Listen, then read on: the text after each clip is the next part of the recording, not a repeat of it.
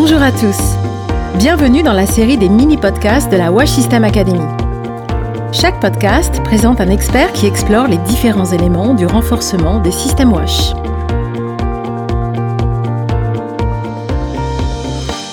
Dans cet épisode, Pierre Inodil fils, sur le processus de design des interventions en art social pour le changement de comportement. Comment concevez-vous les interventions art social pour le changement de comportement ? Au niveau de notre projet, les interventions SABC sont conçues d'abord. Donc, on a fait une liste de comportements qu'on juge prioritaires au niveau du projet. Et en fonction de ces comportements qu'on a ciblés au niveau du projet, on est allé chercher les données à partir d'une phase qu'on appelle la recherche formative. La recherche formative nous permet d'aller chercher les données existantes par rapport au public cible et par rapport à ses comportements. Une fois qu'on a ces données, on fait un atelier avec toutes les parties prenantes, tous les publics cibles pour valider ces données. Qui dit valider ces données, c'est aussi valider les comportements.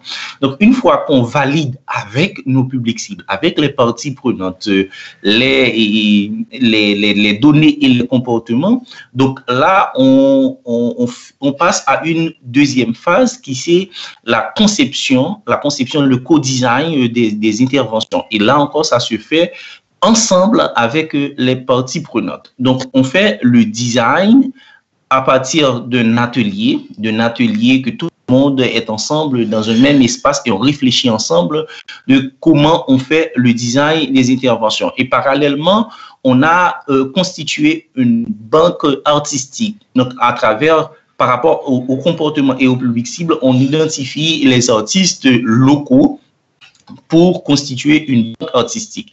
Et que c'est à partir de cette banque artistique et le design le co-design du changement de comportement, là, on fait les interventions avec les artistes, les groupes prioritaires et le projet. Donc, ça, c'est une synergie, un mélange entre les différents protagonistes. Donc là, on a nos interventions SABC.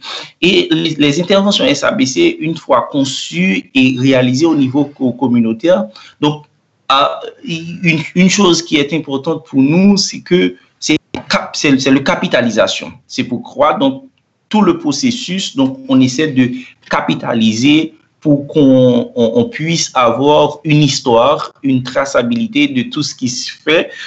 Lorsqu'on va reproduire ça, donc on ne va pas recommencer à zéro, mais on va avoir des idées de ce qui a été fait.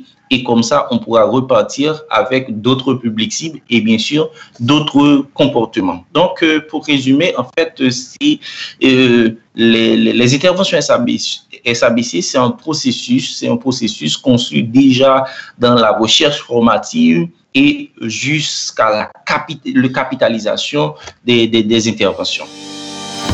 Merci beaucoup Pierre Inodil fils pour votre participation à la série des mini-podcasts de la WASH System Academy.